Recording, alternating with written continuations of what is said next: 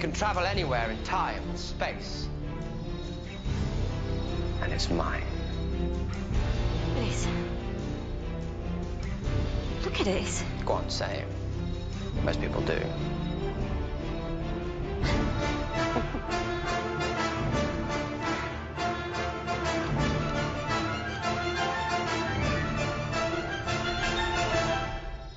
Smaller on the outside. Hey, what's up, and welcome back to Smaller on the Outside, or as I would like to call it, Sotocast, the first, the best, and the only Doctor Who podcast that you just can't miss. My name is Dave, and I'll be the Time Lord with you this evening, and with me as always is... Andy. Who is the companion.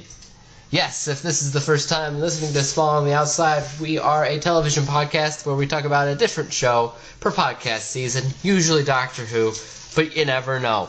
Definitely Doctor Who. Definitely Doctor Who. So this season, if you are also just tuning in, we're doing a complete rewatch of Doctor Who, New Who, if you would rather call it that. First 10 seasons. Yep. Complete. And this episode, we're talking about season 5, which is the start of the Matt Smith years. So if you are unsure where to start, this is one of the better ones to start if you're one of those weird people that like to start shows mid-seasons. Well, mid-series.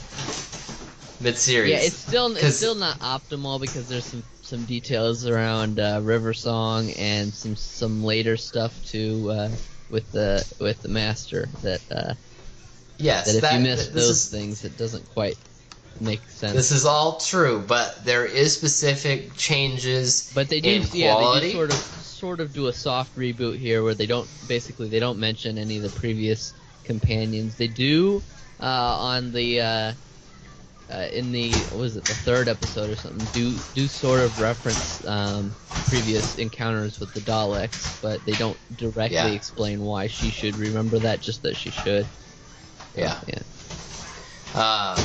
So the main things that I noticed was that the quality is better. Yeah, the production quality it's not only going from SD to HD from my perspective. Specials. Right. It's not even that. It's also the way it was done. Yeah, production design is much better. Yes, it's more of an explosive series, and also the first time that I watched, I think is kind of unique to Matt Smith in a way. I think Peter Capaldi's Doctor was actually a slight step back from the production quality of Matt Smith's years. Actually, I would say Matt Smith up to the end of it, so maybe actually more unique to Amy and Rory's time with the Doctor. Okay. After Amy left, there was bits and pieces here that were strong, but like a lot of the Clara stuff wasn't quite as high production quality, and a lot of the Peter Capaldi stuff too. No, yeah, but overall, I still think, even when it comes to Peter Capaldi, like when you take those and you base them off of David Tennant, there is a pretty clear difference, in my opinion. Now, when I first watched Doctor Who in general, I didn't even understand or whatever how internally upset I was that David Tennant left and here's Matt Smith, because in general it's like, this guy looks weird, he sounds weird, he acts weird, he dresses weird, it's all around weird, and that took away from the coolness factor that was David Tennant. And rewatching this, I eventually warmed up to Matt Smith, but it wasn't this season initially. When I watched it this time, though, when I watched it this time, that changed. Yeah. Because I was like, I was the same on rewatch too. This is pretty solid season, actually. Yeah, it's actually a really strong first episode for the Doctor. He does start off a little weird, and he's wearing David Tennant's outfit, part of his outfit for most of the episode too. So that maybe that was part of what. Wait, who's this guy still wearing David Tennant? Wow, that's So in general, just for the entire season, it's written very, very well. It's complete. It's solid. I would say this is probably the best written season. As a whole? Yeah, as a whole. Probably right. Because it's like the first episode introduces the crack. Yep. The last episode closes the crack initially. And it's just one big story, which is not normally what you see with Doctor Who, which I like. The reason I think that it feels more cohesive as a season is I think they filmed all of the episodes before they even aired the first one, which is rare. They usually maybe film about half the episodes before they start airing, because when you watch the preview, if you watch the preview of the first episode, it usually only includes maybe the first half of the season. This time it included scenes from just about every episode in the season. Right. So, moving on to the actual season, the first episode is called The 11th Hour. It's the first episode with Matt Smith and introduced Karen, or not Karen. Amy. Who's Karen? Her actor. Oh, right. Got it. How did I mix that up? Karen Gillan. Yes. Amy. As the companion, and she's one of the best companions, in my opinion. The best. Some people consider her annoying. I would say some of the stuff that happens between her and the Doctor in the 5th season is a little annoying, like, especially if you like Rory. Yeah. It's not that I like Rory. I do like them as a team. Yeah. I think they work well as a team, and I haven't seen a lot of the TARDIS, but they're probably my favorite team. Like, Nardole was an annoying bald man. So, anyways, first episode is Amy. It's also when you find the crack in her wall, and it's all about perception. Girl Who Waited, beginning of that. And a lot of this, like I said, theme, there was so much of that. Oh, yeah?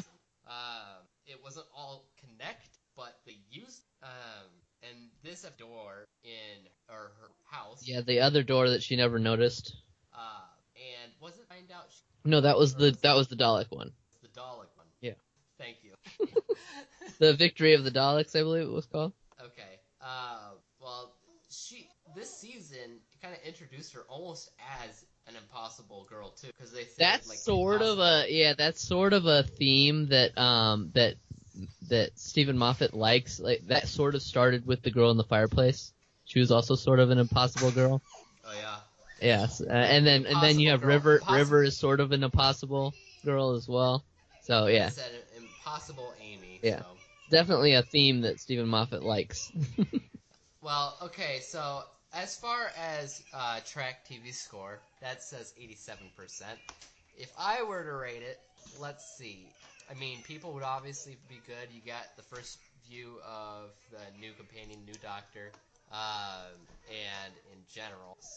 The writing basically is how memorable it is, and I'd say the first pretty darn memorable. Mm-hmm. Even though I'm not a huge fan of the floating eyeball bad guy or whatever. Yeah, I don't think that was very super important, but I think the way the Doctor handled that thing was pretty good. Introduction to how it ended everything. You got the first epic speach right away. Yep. Yeah. Yeah. So, which is definitely something alone, Matt Smith is known for. Yeah, automatically better visuals than what you do. Mm-hmm. And I think entertainment's up there. Yeah. That would.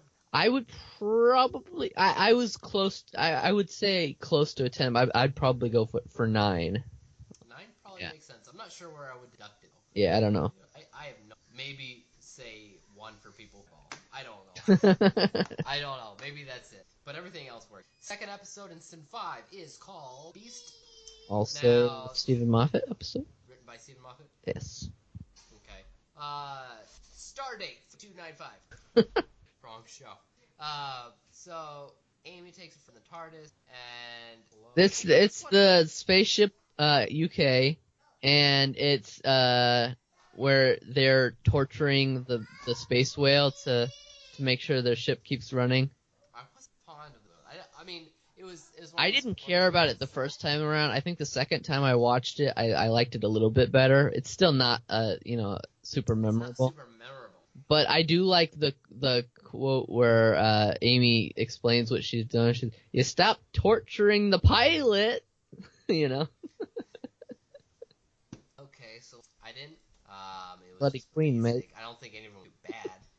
Writing, I don't think it's memorable like that. Behind this is normal. Oh, I would give more than a 0. Entertainment is what's that? I would give more than a 0 for writing. I do think I think there's a good message in it.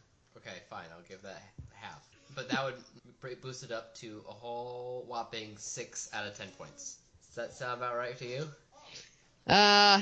On my first viewing, I think I probably would have done something like that. I think on second, it'd probably be a 7 or an 8 for me. According to Track, it's 82%. Okay. I don't know.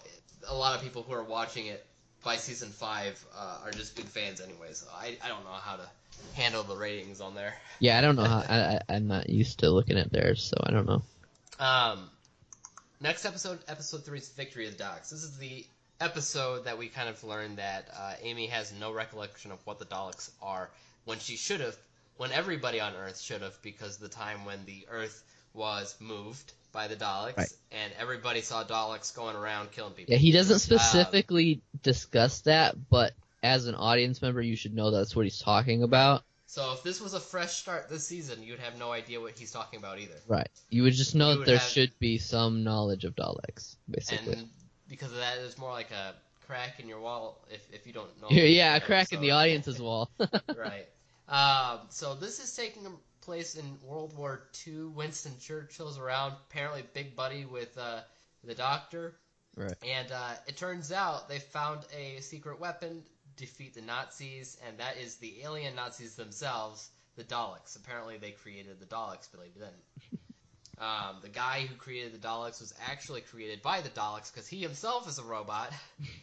I have on my wall behind me, I have a blueprint poster of the Ironside units. Yeah. Bracewell's Ironsides, yeah. I have a blueprint poster of from this episode. Now, I'm trying to remember.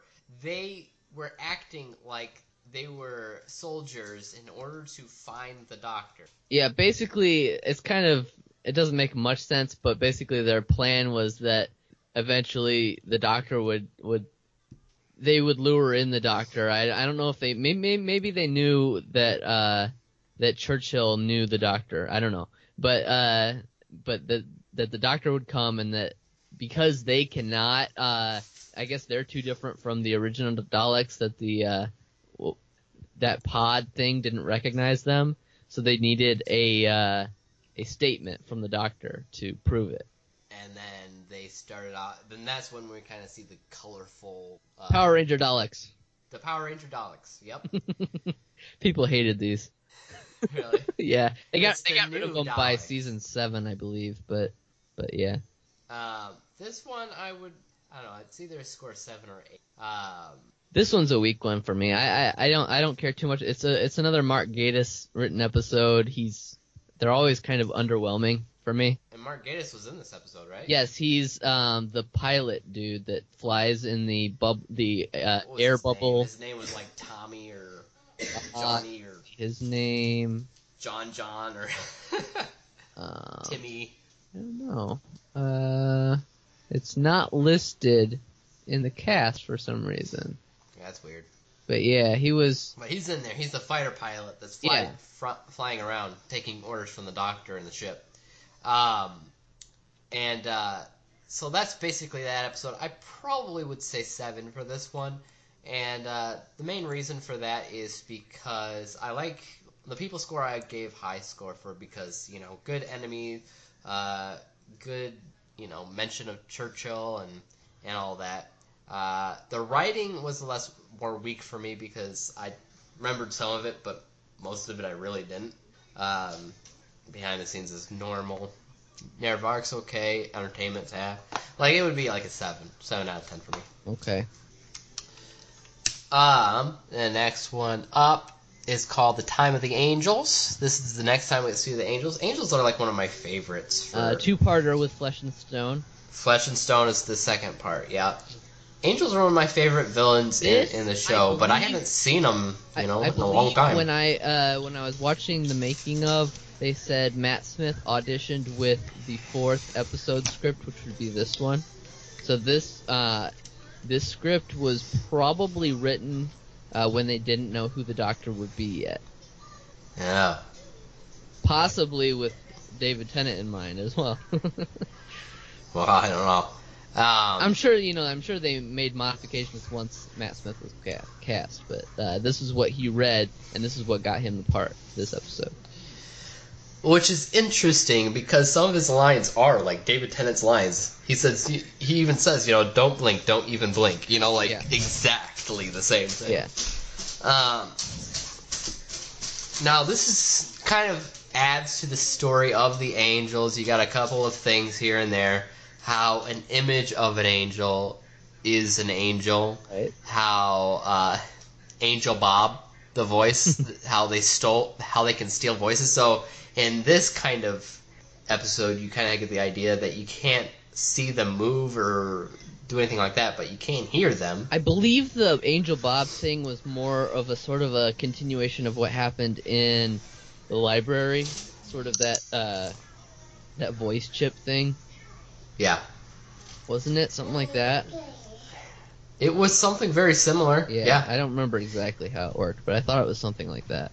So, I mean, it was almost like a sequel to Silence in the Library because of River. Ways. Yeah. And then a sequel to the Don't Blink episodes. Right. So, also, if you remember the Silence in the Library, one of the things River mentioned from her diary was the crash of the Byzantium, which is this. Yes, she did say that. Yeah. Have we done the crash of the Byzantium yet? Which doesn't make sense to me, but I guess River doesn't know what order the Doctors come in. Right, and it's just more of that fun stuff with her flying out of a hole in the spaceship or whatever. In the beginning, anyways. That was pretty cool. I like that. I think the first time she said "Hello, sweetie." She said it in the other one, in the library. Did she really? Yeah, she said it in the library. Oh, I didn't notice it. Anyways, I think this is a good one. Both parts are pretty good. The second part has the countdown for Amy, and then you get to learn more about the crack in the wall, about how it affects her memory, and it also has when Matt Smith visits her in the future as well. Yeah, and that's if you're paying attention to the episode, you might, even in the first time viewing, you might catch that the Doctor gets his jacket taken by the angels, and then when he comes to talk to Amy while her eyes are closed, he's got his jacket on. Right, so, it's a close-up and everything, but so if you're paying attention, you can see it. If you're paying attention, you'll notice that, and you might notice that even before, on the first viewing. So, but that, I wonder if they went back and filmed that, while they were filming the finale, or if they always knew that was going to be in the finale to begin with. Since the first episode had previews to every episode, I think it's possible they may have gone back and filmed it. But either way, it makes the season feel very well written. The way it's done. In general, I think this is a very good two-parter. I mean, when it comes down to Don't Blink, I probably like Don't Blink better. Yeah. But there's stuff about this episode that's also pretty interesting. Looking into the eye of the angel, seeing your hand turn to stone, but it's not really. Some people don't like the shot where it shows Amy with her eyes closed walking and the angels move around her. Some people, people don't like that because in Blink, the Doctor said that they're only stone when you look at them. So technically they shouldn't have been stone when her eyes were closed. But she was moving around like she can see, right? So they didn't know her eyes were closed. I guess that's also a thing. It doesn't really make any sense, but that's the thing. But also I didn't. They're kind of half in the state of can she see us or can she not, and so they don't know which one to be, I guess. The reason why I didn't like that is because they're angels to the audience as well. Oh yeah. Like they didn't move when people's backs were turned on them in other episodes because of that. Right. So when you're seeing the angels during this times when they're actually moving as a stone, it didn't really make sense according to that either.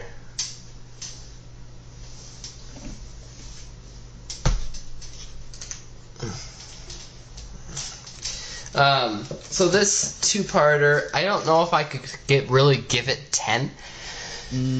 Probably not 10. I'd probably give it 9. Yeah, I'd probably a 9.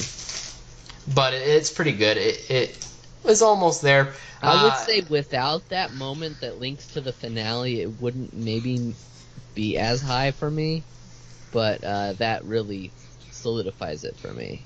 Now, one of those army guys, I think the main guy, the guy basically who was taking River, and the guy who was grabbed by one of the angels, that guy, he's one of the actors in Game of Thrones. Yeah. And obviously, I didn't watch Game of Thrones back then when I first saw it. But now watching it back, I'm like, oh. Another interesting thing this episode brings up, basically, it makes it kind of obvious, at least watching back, it makes it kind of obvious that River is in jail because she killed the doctor. I mean, it seems kind of obvious that that's what she's talking about to me. I don't remember if I thought it was that obvious or not when I was watching it in the first place. It's because she killed a man, and then she said the greatest fan... Right. That she ever knew. What else could you be talking about? I mean, seriously. Yeah, but and then another interesting bit is when she teleports away at the end of the episode. She says she's going back to her prison cell, but I believe instead of that, she actually goes to the very end of season 6, at the end of Wedding of River Song. She goes to Amy and Rory's house and reassures them that the doctor is not in fact dead. Really? Yeah. It's hard for me to tell sometimes where things are going. A little screwy, but that's how it happens. I believe she says that she just came from the Byzantium in that episode. Oh, okay. Yeah. All right, so that was the next Angel episode. I still really like Angels. I wish they had more Angels in modern episodes, but I haven't seen them in a long time. I believe there are 2 more occurrences of them in the modern series. And, I was going to say something, but it's a spoiler for another show that we don't really watch anymore. We watched a couple episodes of. What, Class? Yeah, apparently.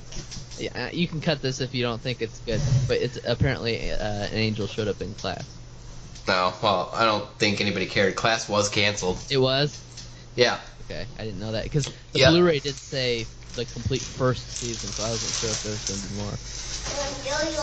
more. Usually when it's a first season as a complete series, they're not going to say complete series, I don't think. I've seen that. Oh, well, at least... Have you? I've seen it with some stuff. Alright, so... next episode, the 6th episode of season 5 is called The Vampires of Venice. Probably my least favorite episode of the season. Like I said, all those episodes that has to deal with like classic monsters, I don't really care for. Right. Werewolves and ghosts and vampires and stuff. This one, the only real notable thing about this episode to me was the reference of the silence. Yes. Yeah. Oh, another thing we forgot. Oh, something I noticed in the Angel story that I forgot to mention. I believe it was the Angel story. Yeah. At the beginning, they're at the museum, right? Yep. And he says that this is the final resting place of the headless monks. Did you catch that? No, I didn't. Yeah, and that's cool because the headless monks don't show up until season 6 as well. Just thought I'd mention that. Interesting. So the Vampires of Venice really has to do with these people, like these women that seem to be vampires, or at least they're trying to be vampires, but they're really alien fish. And that's really the blunt of the story. Yeah. I mean, there's not much to it. Did you watch the the deleted scene mini episode thing that happens before the episode? Nope. It has a cool moment where Amy has the TARDIS show her pictures of all the Doctor's previous companions and stuff. Oh. But it kind of leads right into the whole bachelor party thing that the Doctor breaks into with Rory. Oh. Okay. Well, no, I didn't. But yeah, the episode's not that. I mean, it's not bad. I don't think. But even the visuals are kind of weak. Yeah, it's weak. So if I were to say, let's see, people, I'd probably say 0. Writing, I'd say probably 1 because I do remember it, but not much of it. Visuals, when it turns into a big fish, I say no. Alright. Narrative arc, I'm sure that's fine. And entertainment, I'd say 0. That brings us down to 3. 3 out of 10. That's pretty harsh. But it's true. I mean, I actually do like Matt Smith in this there this are season. episodes I don't like more than this, so I don't think I'd go that low for me. What, this season? No, just in general. In general. Okay. Probably my least favorite of the season. Next. Amy's Choice. Now, this one's a good one. This is the Inception episode of Doctor Who. It kind of deals with the... Not exactly. It's a dream and a dream. 2 dreams. Within a dream? I don't know. No. It's a dream and a real world, really, isn't it? No, it's 2 dreams. They think one's the real world. They're tricked into thinking one's the real world. But there's actually 2 dreams and 1 reality. So does it really matter which one they chose? No, it doesn't. The idea was the Dream Lord was trying to get them trapped in either dream. Pick one of them and get trapped. But the Doctor saw through it because he is the Dream Lord. Yes. So this, what's the actor's name? That would be... That's the one article. Where's the cast list?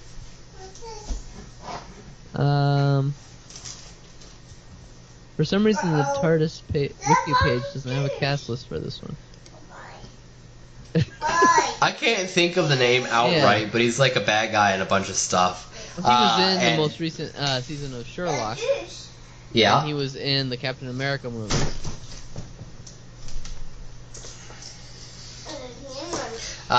He was in the Captain America. Was it one movie or was he in multiple? 2. I don't think he was in the third. Oh, there's the cast. It's Toby Jones. Toby Jones. Okay, yeah, there you go. He's the Dream Master, or whatever his name is. Dream Lord. When he says, when he tries bringing in clues about who the Dream Lord is, when you were first watching this, did you think he was suggesting that he's actually the Master? Yeah, like that's why I said Dream Master. Yeah. Because he does. Like, there's only one person that hates you this much. Yeah, exactly. You know? Yeah, that line right there made me think that he's the Master. I mean, that would another interesting bit about this episode is they do mention the Doctor's name. The Dream Lord says. Then what's his name? Yep. Yeah, because he says, you think the Doctor tells you all his secrets, and then she's like, yeah, of course, and then he's like, so what's his name? Right. Proving that all right. Stephen Moffat's still having that story in his mind. Alright, yep. First, the one dream has Amy pregnant, Rory has ponytail, and they have life on the countryside, and it's supposed to take place way after they're 5 no years longer companions. Yeah, after they're no longer companions with the Doctor, and no, they're not old people living in this house with angels. But there do that. And then the other dream is that they're just basically in the TARDIS, and the TARDIS is dead, and it's getting sucked into like a sun or something. Cold sun. A cold sun. So they're trying to figure out which one's real because that's what they said it is and everything. And it's going off the idea that when you're dreaming, you can't really tell the difference of what's real and what's not. And when you wake up, you really feel like, oh, this is reality. That was just a dream. Mm-hmm. And they kind of played that off a bunch of times. Right? Yep, they say that a ton of times on both sides. Just a fun episode. I think for the most part, it doesn't really matter. It's a standalone episode. Mm-hmm. But it is a fun one. It does maybe foreshadow the pregnancy thing. Yeah. I guess you could say that. Yeah. I don't think they're really thinking of that. Probably not, but then it might have given them the idea for season 6, you know. I would say... Unless Stephen Moffat really had in his mind the whole time what that was about. I would say this is probably an 8 for me. Okay. The things where I would say that it could have been better is probably maybe in visuals, and when I say narrative arc, I mean in general for the season, because it's a really good, solid season that's all about one story. And then you have this like random one where it's like, you know, not part of it. Mm. So I would probably be more of a 7 myself. Yeah, I don't know. I always found this episode to be fun. As Amy choice. Next episode is The Hungry Earth. Now, I'm not really a huge fan of this two-parter. It's okay. Cold Blood. Hungry Earth and Cold Blood. It's really, honestly, it's fine, but it's like nothing I really care about. I think it does introduce. Yeah, I think it actually does the best job of handling the Silurians in the modern series so far. But that doesn't say a lot, because basically they took it's the same actress, by the way, that played the main female Silurian in this story. Is it supposed to be the same character? No, it's not. But they've done this like every character. Yeah, it's been like the same actor, but it's not the same character, and I get confused with that. The same DNA strain or something like that. The same source base code or something. I don't know, something like that. And so a lot of the females will look just like her, and she's the one that becomes Madame Bastra. And I think, you know, her character is more interesting than this whole, you know, two-parter, but this whole two-parter actually gives the Silurians a reason for having existed, you know, in the show. Right. And that's fine. That is fine. Probably, I don't know. The classic series had some Silurian stuff in it. I think this is probably a little bit better than that, though. They were kind of goofy in the classic series. This is one of the moments where I don't think it really needed a two-parter. Yeah, I would say it'd probably be better with the one-parter. It's fine to introduce Silurians. One notable thing about this episode, though, is written by Chris Chibnall. Yeah, I did notice that. And it's an okay episode, once again. I think a lot of his episodes are, like, okay, you know?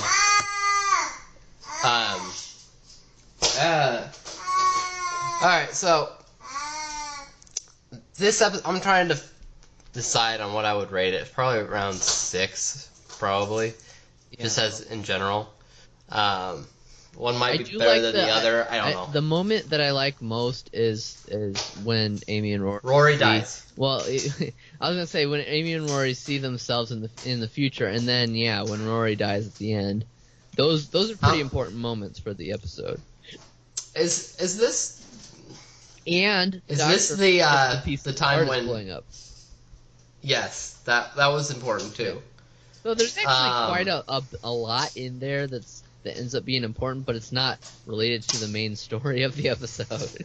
So when it came to that shard, he said that he figured out that it's an explosion in time, through all time, right? Mm-hmm. And then he just basically said, hey, you know, with explosions, there's usually shrapnel, so he sticks his hand in it. Right. Which, okay, and then he pulls out how a did shrapnel. You do this without becoming, you know, non-existent? Right.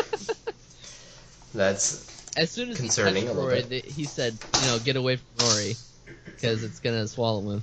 Yep. And as soon as those soldiers walked, within a few feet of the crack, they were gone from existence. Of course, the crack was a little bit bigger, maybe, in that one, but still. Yeah. That's the best part of the episode. Yeah. So I would say that the second part's probably better than the first, but still, as general and average, I'd still probably say the 2-part is rated 6. Yeah. That was a good point, though. And how many times does Rory die in the series? So many. He died in Amy's Choice as well. And technically he died twice in that because they blew up the TARDIS. I was keeping account at one point, and I think both Amy and Rory ended up dying like 4 or 5 times at least, or maybe Rory's I think probably 1 or 2 more times than Amy as well.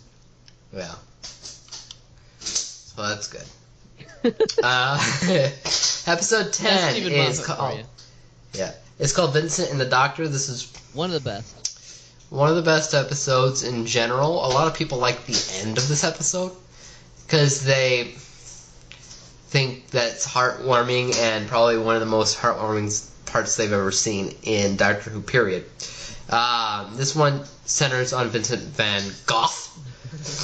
I don't know if you call him Goff or Go or... I believe when I looked up how would he pronounce it in his own accent, I believe it was something like Van Gogh. Van Gogh. So technically... Because it's French. Technically theirs is wrong and ours is wrong as well, so either way you want to say it. Had Bill Nighy. Yes, Nighy? yes. What's his name? The dude from Pirates. Well, he's in a million things. I know, but that's what I think of him from the Davy but Jones. Davy Jones. He and people always make note of him looking like Matt Smith, but just older because that's what I thought. Okay, he's got the same hair, and he's got the bow tie and suspenders and everything. Here's a little possible theory here. At the end of Day of the Doctor, you see Tom Baker come back as a museum curator. Yeah. Perhaps this is David Tennant coming back as another museum curator. So maybe in the end of time, the Doctor gets resurrected as a bunch of museum curators and as older forms of his previous regenerations. You can trust me. I'm the curator. Or maybe when he regenerates, that older self doesn't actually die. He just sort of maybe comes to life as a human some other place. Yeah. So, Van Gogh is seen as an insane person in his time period, and misunderstood, basically. Does he have depression, or is he, bipolar? I couldn't tell. I think he's bipolar, yeah. But I don't know. But I think they did a pretty good job with that aspect of his character. I think he was probably both. He's probably depressed and bipolar. Yeah. I think they did a pretty good job with that. And the actor who played him was pretty much perfect, for the character. Yeah. He looked pretty much just like him. Yeah. And they brought him, at the end, to modern time to see how much of an impact he made even to, modern day, and how famous he'd be. Well, this goes against everything the Doctor stands for. Yes, it does. But they let him see that he's one of the most popular artists ever. And he said this changes everything and blah-de-blah-de-blah. But he ends up taking his own life anyways. I don't think it's because it's a fixed time. I think it's probably because of that bipolar. Yeah. Or it's like, it's great until it's not anymore. Yeah, it's like that's one of his good moments, but it doesn't necessarily get rid of the bad moments. That's what they just basically added to the good moments, right? Yeah. And then his last painting that was never put on public was of the TARDIS blowing up. That's not in this episode. That's in the finale. Oh, what? Oh, yeah. Because they brought him back. Yeah, that was another moment that was in the beginning of the finale. I forgot that the reason why I say this is because I saw most of the season in one day. I don't know if you've ever like read a book like in one sitting, but it feels a lot different than you would normally read a book. Yeah, I definitely know that from my YouTube work. Like the same thing is true with video games. You tend to play them in over a week or two, spreading it out, an hour here, an hour there. But on my YouTube channel, I edit entire stories of video games into one movie. And the idea is that you can watch them all, in one sitting. Usually, if it's sometimes not too long, but and it's different. Yeah, it makes a completely different experience because everything is fresh in your mind, and it feels more like a single story than like a story. And this was like the perfect season for that as well. Exactly. Yeah. So I saw most of this in like one sitting. Honestly, I did that too. And I watched this series. I watched like six seasons in. Of Doctor Who plus all the spin-offs in 1 month. So I pretty much watch entire seasons in 1 or 2 days usually. Yeah. And so when I watched most of it this time, obviously a couple things blended together. Especially when they bring back old favorites at the end. I think everybody kind of misremembers that TARDIS painting as being part of the Vincent and the Doctor episode, even though it wasn't, but... Especially because they keep hinting at the TARDIS exploding anyways throughout the... Yeah. So that was a pretty good episode. I would probably give it 9, only because I really didn't care for the monster part of it. Okay. That, to me, I think that was completely unnecessary. This was like a complete, like, grounded human thing that they could have played off of. It didn't actually need an alien monster. Yeah, I would agree. I don't think the monster was necessary. Although I think there was some interesting parts of the monster, like the fact that it was it deaf or no, it was blind, right? And that Van Gogh ended up killing the monster accidentally. And then some of the cool effects they had, like where he was... how you could see how Van Gogh sees things. That, and what I also meant, like, with the monster, like, when he stabs it and he's, like, floating up in the sky and stuff. Mm-hmm. Some of that stuff was cool. But, so I don't think the monster was necessary either. But for me, I do think it is kind of a 10 out of 10 for me. You think it's 10? I was thinking about that. I was like, this is probably a 10 out of 10, but because that monster really is unnecessary for me, I have to give it probably a 9. So. My goodness. Alright, so the next episode is one of my favorites, just because it has Mr. Craig, James Corden. Yep. This is way before James Corden had his own talk show. And this is the first time I ever saw him. Yeah. And he immediately became one of my favorite side characters, just random side characters in Doctor Who. I think that's true of everybody, and that's why they brought him back. Yeah, and of course it brings him back. I don't even remember what season that was. That's the next season. This is the second to last story of the season. Next season, the same exact thing. Second to last story of the season. It's another Craig episode. Gotcha. Craig. Yes. Basically, Matt Smith doesn't have his TARDIS. Apparently, it says in here James Corden was a close friend of Matt Smith in real life. So. Really? So I guess that's probably why he was on there. So the Doctor loses his TARDIS, Amy's on the TARDIS, and he has to figure out a way to get it back. And then he gets his adventure on the ground with Craig. As his lodger. That's why this episode's called The Lodger. It did remind me of, I don't know why, but you know the episode, I'm coming to hurt you. You know that one? Really? It reminded me of that because of the voice coming from up above the stairs. Like, I remember that, like, almost the exact image. But it's when the voice is coming out of the speaker that's saying, "Can you help me?" I mean... That goes back to Are You My Mommy, too. Like, it's like a couple of things that remind me of past episodes. The threat's okay. Something interesting about that, I don't know if you noticed, when they went upstairs and it was a spaceship up there, did you recognize the spaceship? No. It's the same exact kind of ship that the Silents have in the beginning of Season 6. Really? Yeah. You'll notice that when you watch those. I don't know if you've watched those yet. It's not a silent ship, is it? That's what I'm thinking. I'm thinking it's a silent ship. I believe the ship was trying to. It was just like the computer of the ship was the enemy, basically, right? Right. So I think it may have been an abandoned silence ship. This is another episode with a perception. Yeah. Which makes sense for the silence. And the vampire episode, that was a perception filter episode. Mm-hmm.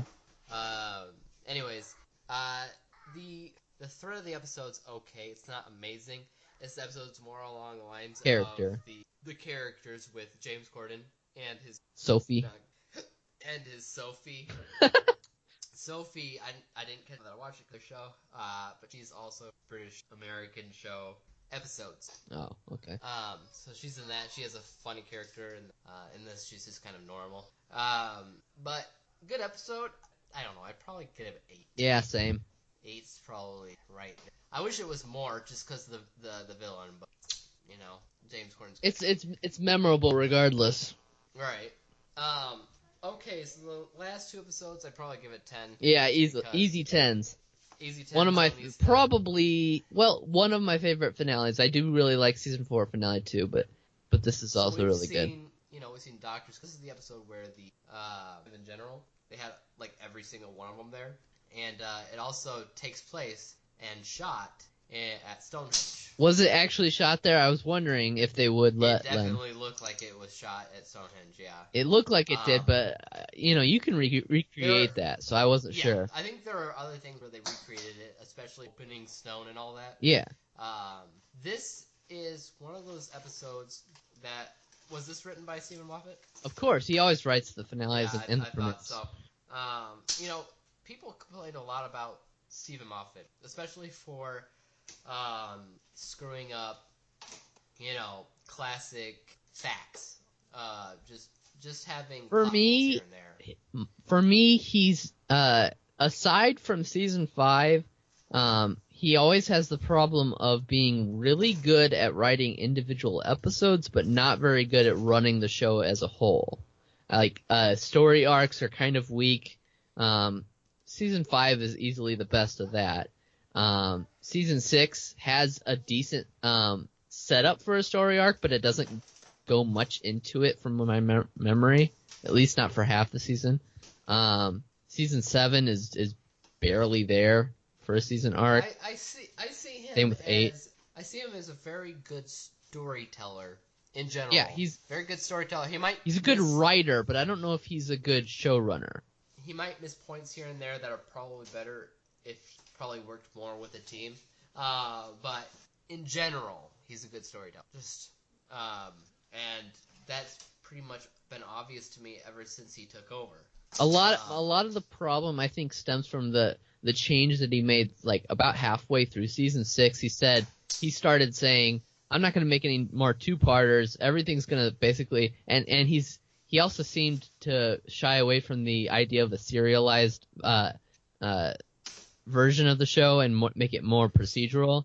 So each episode, starting about halfway through season 6, each episode basically stands on its own.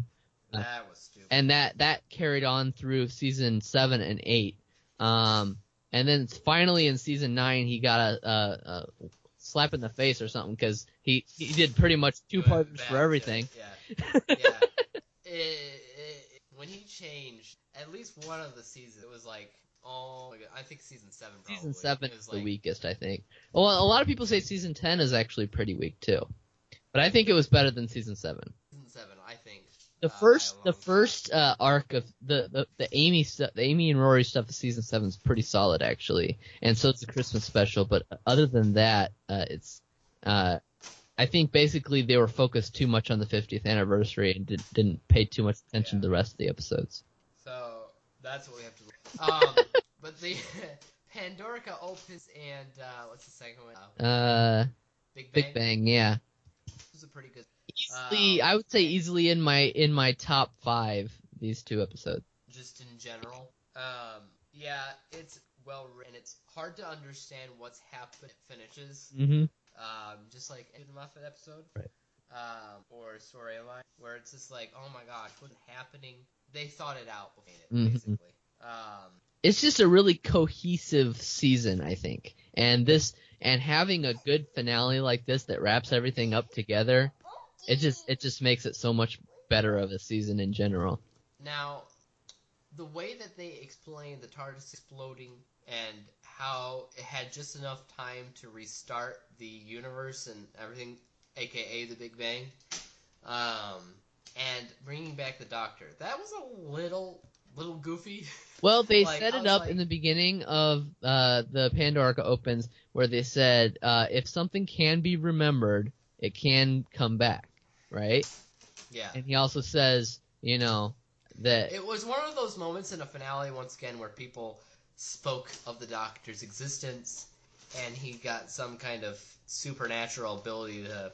Well, it's the same. It's basically the memory of I guess it would be the subconscious memory of Rory brought Rory back as a Roman, but brought him back, and then supposedly the subconscious memory of the Doctor that he implanted in her as a child brought him back as well. It's the same idea.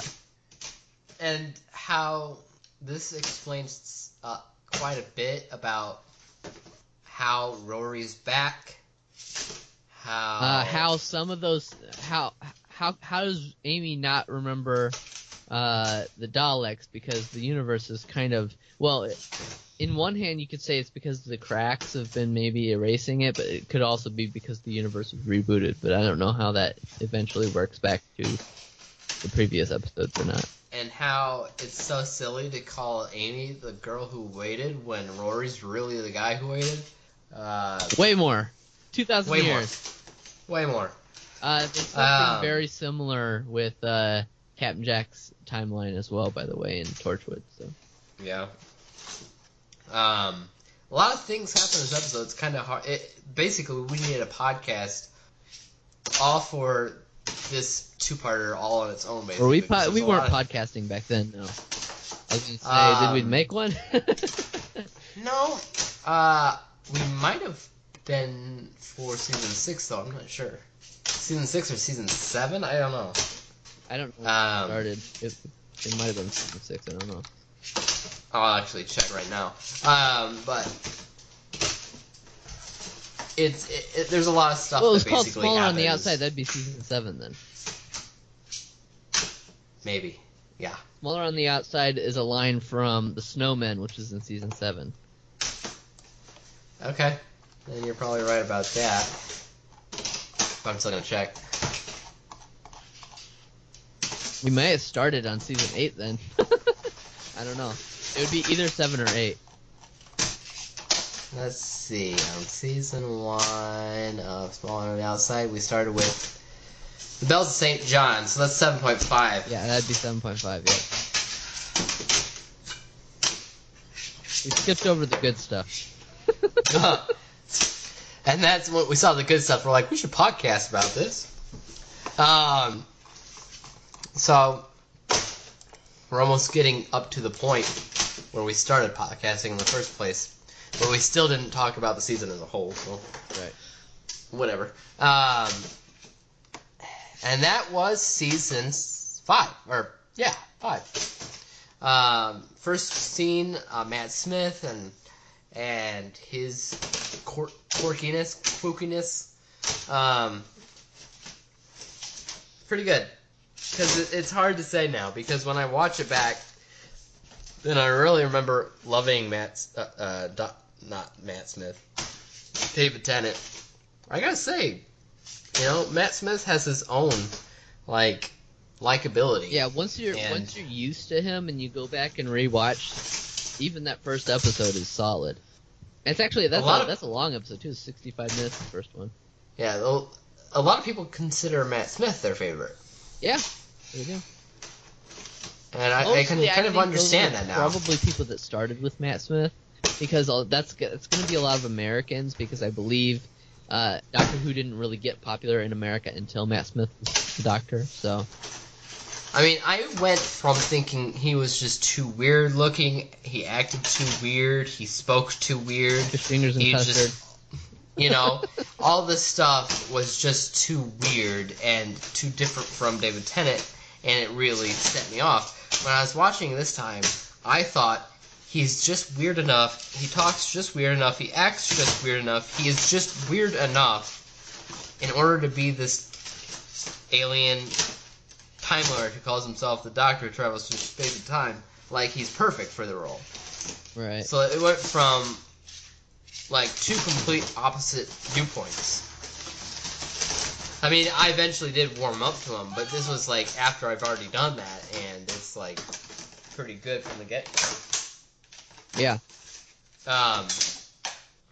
So that was episode season 5. Pretty good. When's the next podcast that we're gonna do? Let's see. That would. Oh, let's close it. That would be October 21st. So about 3 weeks. 3 weeks from today. From yesterday. And you know what? It kind of sucks that we didn't do our podcast yesterday, because yesterday, I believe, was International Podcast Day. Yesterday was International Podcast Day? I believe so. I thought it was International Coffee Day. That too. Yeah, so drink coffee while I podcast day. Our season 6 podcast should be on October 21st. And then season 7 is October 28th, so just a week after that. That's just weird. Oh no, we're doing season 7 part 1, then part 2. That's right. Oh, we're doing... Okay, so we're just gonna do the first part. I would say probably up to the snowmen for the part. Yeah. So, the 21st is season 6. Yes. The 28th is 7.0. It's the first part of season 7. And then, after that... I do have season 7, part 2, and the 50th anniversary together right now. Oh, I thought we had... Oh, we do have podcast. Might be able to... Let's see if that's even possible to split up or not. We do have a podcast for the 50th anniversary. We could... no, we couldn't really split it up because the time of the Doctor is less than a week before that, so... No, we have to include season 7 and part 2 and 50th anniversary together. And that's okay, because we do already have an individual podcast episode for 50th anniversary. Right.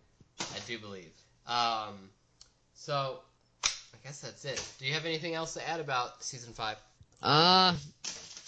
Like I said, I think it's the best written. For me, I kind of go back and forth between season 4 and season 5 as what I think is my favorite season. There's a lot of reasons to like season 4, but I think season 5 is the better produced, better written, better produced. You're probably, as far as a whole, you're probably right. But there's a lot of episodes I like about season 6. So really, I like the overall setup of the arc. I don't think the execution is anywhere near as good as season 5 is. Well, I mean, we'll see, because this will be the second time viewing it for me. It'll be the third time for me. Maybe fourth. Whatever. Might be fourth. I don't know. I don't remember. I haven't started it yet. It'll be at least my third time, because I rewatched it with Mom when she was catching up. But I think I rewatched it with you, and then I rewatched it with Mom, and so this will be my fourth. Fun times. Alright. So, if you don't have anything else to add about season 5 after that point, I think, for the most part, that's it for this episode. We'll see you again in 3 weeks. 3 weeks. There's abouts, anyways, on the 21st. Happy October. Have fun, and we'll see you guys then. Remember to comment on us, and you can find us for podcast. Peace out. Peace out.